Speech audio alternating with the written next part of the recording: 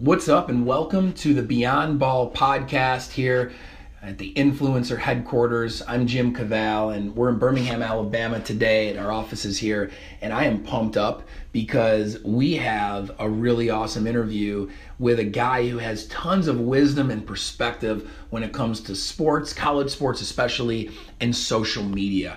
His name is Cole Cubelic. Cole played football at Auburn, was a center for the Tigers in the late 90s, and catapulted himself into the broadcasting world, first locally in Huntsville, Alabama, where he calls home today with his wife and now 2 children.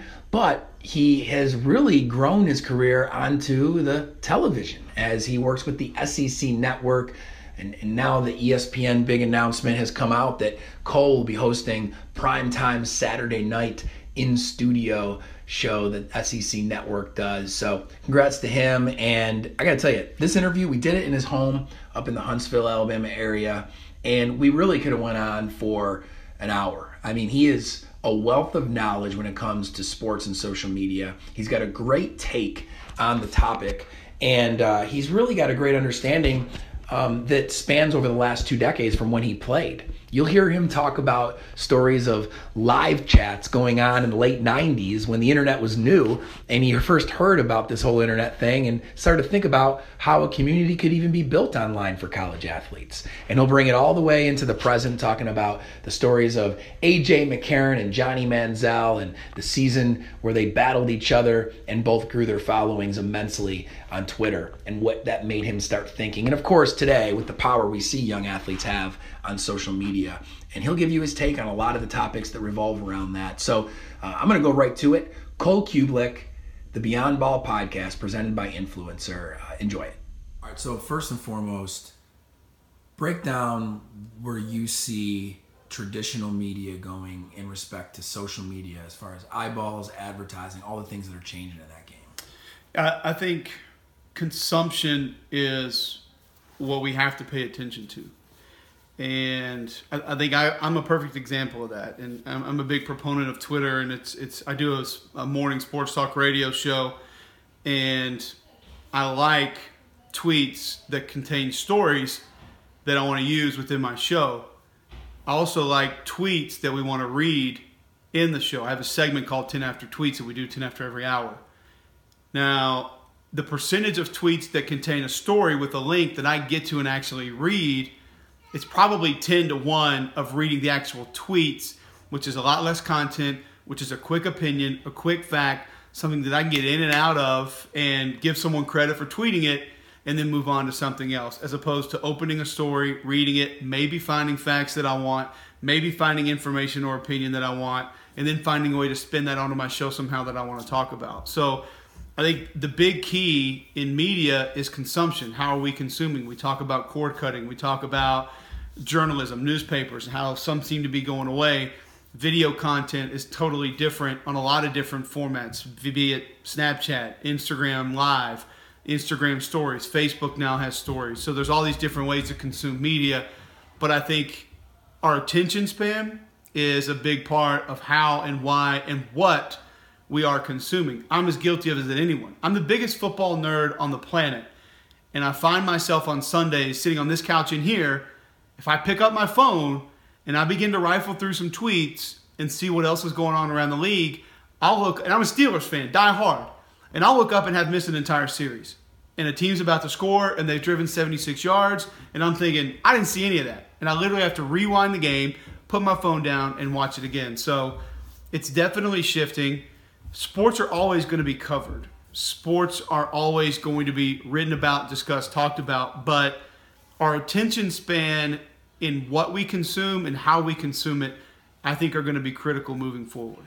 So traditionally, the content producer, whether it be a conference and its schools that produce the game that we see on the field, whether it be the talent in the form of the players that play in the game, they all needed a channel to distribute their content through.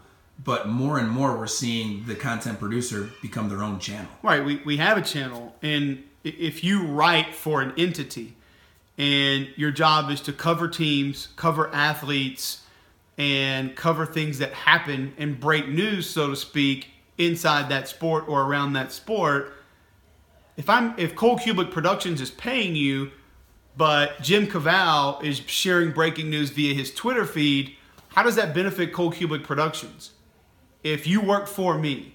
So but Cole Kubick Productions also would want you to build your Twitter following because that makes you a bigger asset to us. So it's a really fine line and a really crazy juggling act of what do we share now, because that's what everyone wants. We have to have it immediately. And what do we save? Not only what do we save, but do we save anything for, I guess you would say, a traditional article or story that someone can consume later. And not many people are getting paid per tweet. I mean, my last name's not Kardashian, so no one's paying me to rifle off one tweet about something. And when it's information that you've gathered while you're doing your work, are you devaluing the entity that pays you by sharing that through your social media sources? I don't even really know all the answers to it, Jim, to be honest with you, but I do think that's a big part of how the game and media is changing. So with college sports, you have a situation where the student athlete has a likeness that represents its institution. They're a brand ambassador, and the institution obviously cares about their brand. And so when a student athlete does get good enough to step on a field and start and play, they immediately have a following that's significant, and it represents that institution. What do you think the opportunity is for universities to be a little more proactive in regard to managing and even teaching their student athletes how to be true brand ambassadors on social media? Yeah, there are a lot of different ways to go with this, and I'm not going to get into the entire discussion of should student athletes be paid, should they not be paid, because it's pretty simple. They are paid right now, and anyone who doesn't believe that, you need to check on Scholarship Check, you need to check on cost of attendance, and you need to Google Pell Grant. And you need to, once you figure those out, come back to me and tell me that these guys are not basically making a living to be college football players. And one of the main reasons that I don't think college athletes should be paid is the platform that's provided. Maybe that platform is borrowed, maybe it's loaned, maybe it's not a traditional barter, so to speak, but the platform that college athletes have gives them the capabilities to do things that regular students or other people who are not college athletes, the ability to do after school. That might be the NFL, and that might be Tom Brady, that might be Julius Peppers, that might be Eli Manning, 3 of the top 10 all-time highest paid athletes in the NFL history, but that might be me pursuing my passion in sports media. And I get to call games and stand on the sideline and be an analyst, and I get to have a sports talk radio show. Honestly, not because I studied really hard. A lot of it came because I was a college football player. Now, I got into this and I perfected my craft, and I still try to do that every day, but the reason I was able to get the benefit of the doubt and get into the door is because I had that experience of being an Auburn football player. I was in medical sales out of school. I got a pharmaceutical job day one out of college, the first job that I interviewed for. I wasn't qualified for that job. The company was hiring 1,000 different reps, and the guy who was hiring in Birmingham knew my name. Why? I played football at Auburn. Kubick's not a hard name to remember. He gave me an interview. I blew him away. He said, I think you'll work hard. I like you. I know who you are. I trust that you're a hard worker because of what you did on the field. We're going to give you a shot. I had a pharmaceutical job. I never took chemistry. I never took biology in college. That wasn't my major. I took no medical courses at Auburn. I was a communication major. So I knew how to get in that interview and talk and handle myself. But going back to your original question, to me, some of the big concerns of what schools could do, I will always be a proponent of insurance for life. I think the health risks that these kids go through and the injuries that are sustained, not including the major injuries that happen, whether it be massage, chiropractic, whether it be mental rehabilitation that guys might need down the road, I think schools and conferences should cover all of that. And there obviously would have to be a process that you have to go through to get that money. But I think that there is an opportunity right in front of schools and the athletes of further education. And a lot of that has to do with post-football life. A lot of guys I played football with, Jim, didn't know how to balance a checkbook. They didn't know what a checking account was when they got to school. And that Pell Grant money or that scholarship check was the first time they had to go to a bank in their life. And we had a career day when I was at Auburn. And I remember we go inside Jordan-Hare Stadium, and all the suites were lined up on one side of the stadium. And they put a different old man in every suite. and you had Yellow Fella in one suite, and you had Alabama Power Guy in one suite, and you had Car Dealer Guy in another suite, and you had doctor and orthopedic surgeon and pharmaceutical rep and farmer and all these different people. And it was a total snooze fest. We were sleepwalking through this deal. No one paid attention to anybody, and those guys had the best intentions in the world. And I'm appreciative now that they came back and at least gave their time and tried to help us with what we needed to do later in life. But the reality is the education process needs to be centered around what the college athletes want and what they can do with themselves later in life. Because if you can't go tell a kid or ask a kid, what do you want if you can't play football? If there's no football, how can we help you be a better person? And we hear all these coaches and all these ADs saying, come here because we're going to make you a blank man. And you're going to leave here a blank man. And we're going to make you a better human being for being here. Where's the education process to do that? School is one thing. School gives you a lot of great things. I learned a lot of good things by being a student at Auburn University. And by being a college student, I learned a lot of real life lessons. But post-football, a lot of those real life lessons you're not able to obtain because you're dedicating 50, 60 hours a week to football. And I'm not saying I think these kids should be able to go out and get jobs in season, but it does take away from some of the lessons that you can learn pertaining to life after football. So why are we not finding ways to educate the players on how to better yourself? Utilize the platform that I discussed, that every college football player has. And some guys' platform may be much bigger than others, but they all have it. You all had the name on the back of your jersey. You all wore the helmet. And you all have an opportunity to take what you put into being a college football player and apply that to your life after. And that might be the NFL. That might be a college football or NFL analyst on television. It can be a lot of different things, but I think, Jim, I was fortunate enough to have family members. My uncle was a very successful medical sales rep. I had another uncle that was a CFO of Blue Cross Blue Shield for 32 states. I had examples in front of me that were successful, that made a lot of money, that did good things in life, that could take their families on vacations. I looked up to those people. And a lot of kids in school don't have that. So with the resources that are available, the people that are around, why are we not educating kids on how to monetize social media, how to be a person that can go out and make a living on your own, and what other avenues you can go out and make a living doing? There's some schools that individually try to do it with former players, and that's very difficult because 19, 20, 21-year-olds don't want to hear a 40-year-old dude come and telling them this is how you're going to have to make a living the rest of your life. Well, on that note, universities also have to think about their brand. So you're talking about a lot about what's in it for the player, and there's a lot in it for the player, right? Mm-hmm. But for the university, for a player to represent him or herself the right way, especially with 10,000 or 100,000 followers on social media, is really important. So how much could the university benefit from empowering their student athletes to build a platform and leverage it later, but also they can maybe use it to recruit them and get them to come to their school or to protect their brand so that they don't do dumb things on social media while they're at that school? Let's think about the reality of, I don't know what percentage of high school athletes that are being recruited are on social media, but I would guess it's pretty damn close to 100. It's well over 90. And that's an assumption, but I would feel pretty safe assuming that. So if Coach A can come to you and he's recruiting against Coach B, and Coach A can lay out a program that says, we're taking your Twitter, your Instagram, your Snapchat, your Facebook, and we're going to help you set that up for how it can be valuable to you later in life. The athlete might not even know how that's going to happen or what can happen there. But for a coach to be able to sit down and say, this is the plan that we're putting in place for you after you're finished here. That goes further than, I'm going to get you to the NBA. I'm going to get you to the NFL. This is something that we're going to help you build, that we're going to take care of, that we're going to make strong. You can take with you after you're done here, and you can do whatever you want with it. And so there's still a big part, too, there of, okay, if the school has responsibility, you want them to represent your school the way the school would want them represented. So you're not going to go out and act like a bozo and do whatever you want on social media when the school's behind it trying to help you build that following.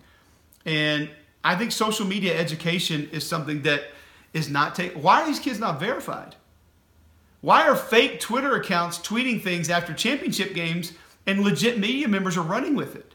How do they not know that this is not the kid that's not running that account? it's asinine to think that even happens. And so for me, I go back to the season of Manziel and McCarron. And I think about, that was when I sat back and I said, wow, I've always believed in the power of the platform that these college football players have. And I've always known that taking your name and taking your experience and taking a championship ring or taking a jersey, whatever, on with you in life is going to have intrinsic value and help you later in life. But that season was the first time I sat back and I said, these kids have a whole new weapon, and it could be a weapon of mass destruction as far as the things it could allow you to do later in life. I mean that in a positive way. This is a whole new set of artillery that these kids are playing with here. When you looked at Manziel and McCarron going over 6 figures in Twitter followers in a season, and all of a sudden, this was something that I had conversations with multiple SID, sports information directors at different schools, about what are you saying to your kids about this? Are you telling your kids that, do they really know how many people are following this? Do they know that the true reach of what their social media has? There's no way that when I was 18, 19, 20 years old that I would really understand how many people were going to see the things that I was going to put out there and how cautious I probably needed to be with what I put out there. And then most importantly, how I could have utilized that to better myself after I was finished playing for that university. So there is a big time barter taking place between brands, colleges and athletes. They both need each other. And you might be on one end or the other of this one deserves more, this one deserves less. However you want to negotiate that in your own brain is fine. But the reality is they both need each other to survive and to flourish. And social media is a new weapon that can allow college football players, college basketball players, college athletes to flourish once their playing career while borrowing or bartering that brand is complete. I love it, man. That's really, really well said. I want you to tell real quick the Tiki story, because I thought that was really neat. Because, Tiki said in the interview I played for you just now, he said, I think this is the natural evolution of the internet. Yeah. And he makes this quote. And when you told that story, it's kind of crazy to think like 20 years ago almost, he was playing with the internet. So just tell that story of Tiki. I mean, it's cool to hear a guy like Tiki Barber talking about social media in this way and how the internet has helped us get here, because I can remember being a freshman at Auburn in 1996. And I believe ESPN.com existed. I think that's where you went. But ESPN and college football through ESPN were behind it, and they set up chats with college football players. So you had a college football player chat. And we had a guy named Jim Rowe who played tackle for us. Really smart dude. I think he was in aerospace engineering. Really smart guy. And Jim Rowe did one of these college football chats. Now, this is when we would walk down from Sewell Hall and go into the computer lab, and you would have like 10, 15 computers. You turned it on. It took like 5 minutes for the monitor to warm up and come on. And you pretty much checked your email, and if you needed to go cite a source for a paper or look something up online, nothing to the extent of what you can do today, to help you with something in school, you could do that. And you might be able to look up weather or maybe a photo of something. Like if you wanted to know what a 1986 Mustang looked like, you could probably find a picture of that. But the internet was in its infancy still. And I remember Tiki Barber doing one of those college football chats, and I'm thinking, man, that's pretty wild. Like, he understood that, number one, how to utilize that tool, that weapon, when he was in school, because that built his brand. If there was only 3 or 4 guys that could do it in all of college football, and you think about how advanced it was to people like me that didn't even know it was there, well, how many people across the country, because he was one of only a few people that could do it, immediately knew who Tiki Barber was? Oh, that's the running back at Virginia. Might not have known that, except for now he's doing a college football chat on the internet. And Jim Rowe, we had a tackle for Auburn that did one, and I just remember thinking, how do those guys even know what that is to be able to go do it? And if I wanted to follow it, how do I even go? I wouldn't even know how to get there to go follow what they're doing. But it gives you an idea that, I mean, Tiki had a pretty good idea way back in 1996 of, probably didn't know it then, but where this was going. He was intelligent enough to figure out, man, this might be a way to enhance my brand and allow people to figure out who I am before I move on to the next thing. As I said, he is a wealth of knowledge, and his knowledge spans over really a couple decades. And I think that's the key when you listen to Cole, is he's got context, perspective on really any topic in sports that he talks about. And if he doesn't, he'll tell you. And most of the time he really does, because of the vast experience he's had over the past couple decades since playing at Auburn and now into his broadcasting career. You can follow him at Cole Cubelic on Twitter, on Instagram. You also can find him on Saturday nights on the SEC Network. This guy is going to be hosting the primetime show with Jordan Rogers, Tom Hart, and company. So you definitely need to check out the show on the SEC Network. And I want you to make sure you're following Influencer as well, at INFLCR on Twitter. And follow me too, at Jim Cavale, Cavale. We want to interact with you on social media and continue to feed you with interviews like you heard today. The Beyond Ball blog can be found at inflcr.com. So go to influencer.com and click on the Beyond Ball blog. You're going to find not only interviews like this in podcast form, but you're going to find a lot of blogs written out with videos of me talking with the subjects that we're interviewing on the topic of life after sports and all that comes with it. So definitely check out the Beyond Ball blog.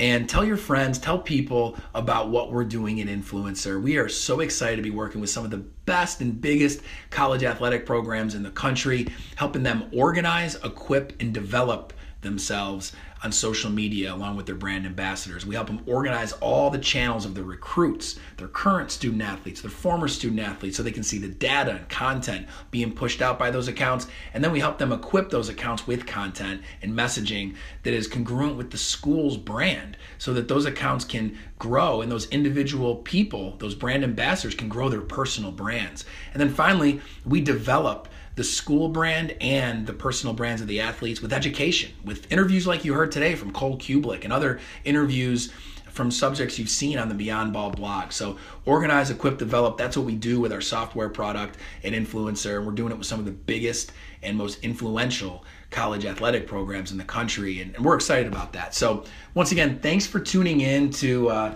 the Beyond Ball podcast. And I hope you'll get a chance to hear some of our stuff coming down the pipeline, because we've got some exciting big time interviewees that we've been able to connect with and get me in front of. And so more to come. Stay tuned. For everybody here at Influencer, thanks for checking out this Beyond Ball podcast.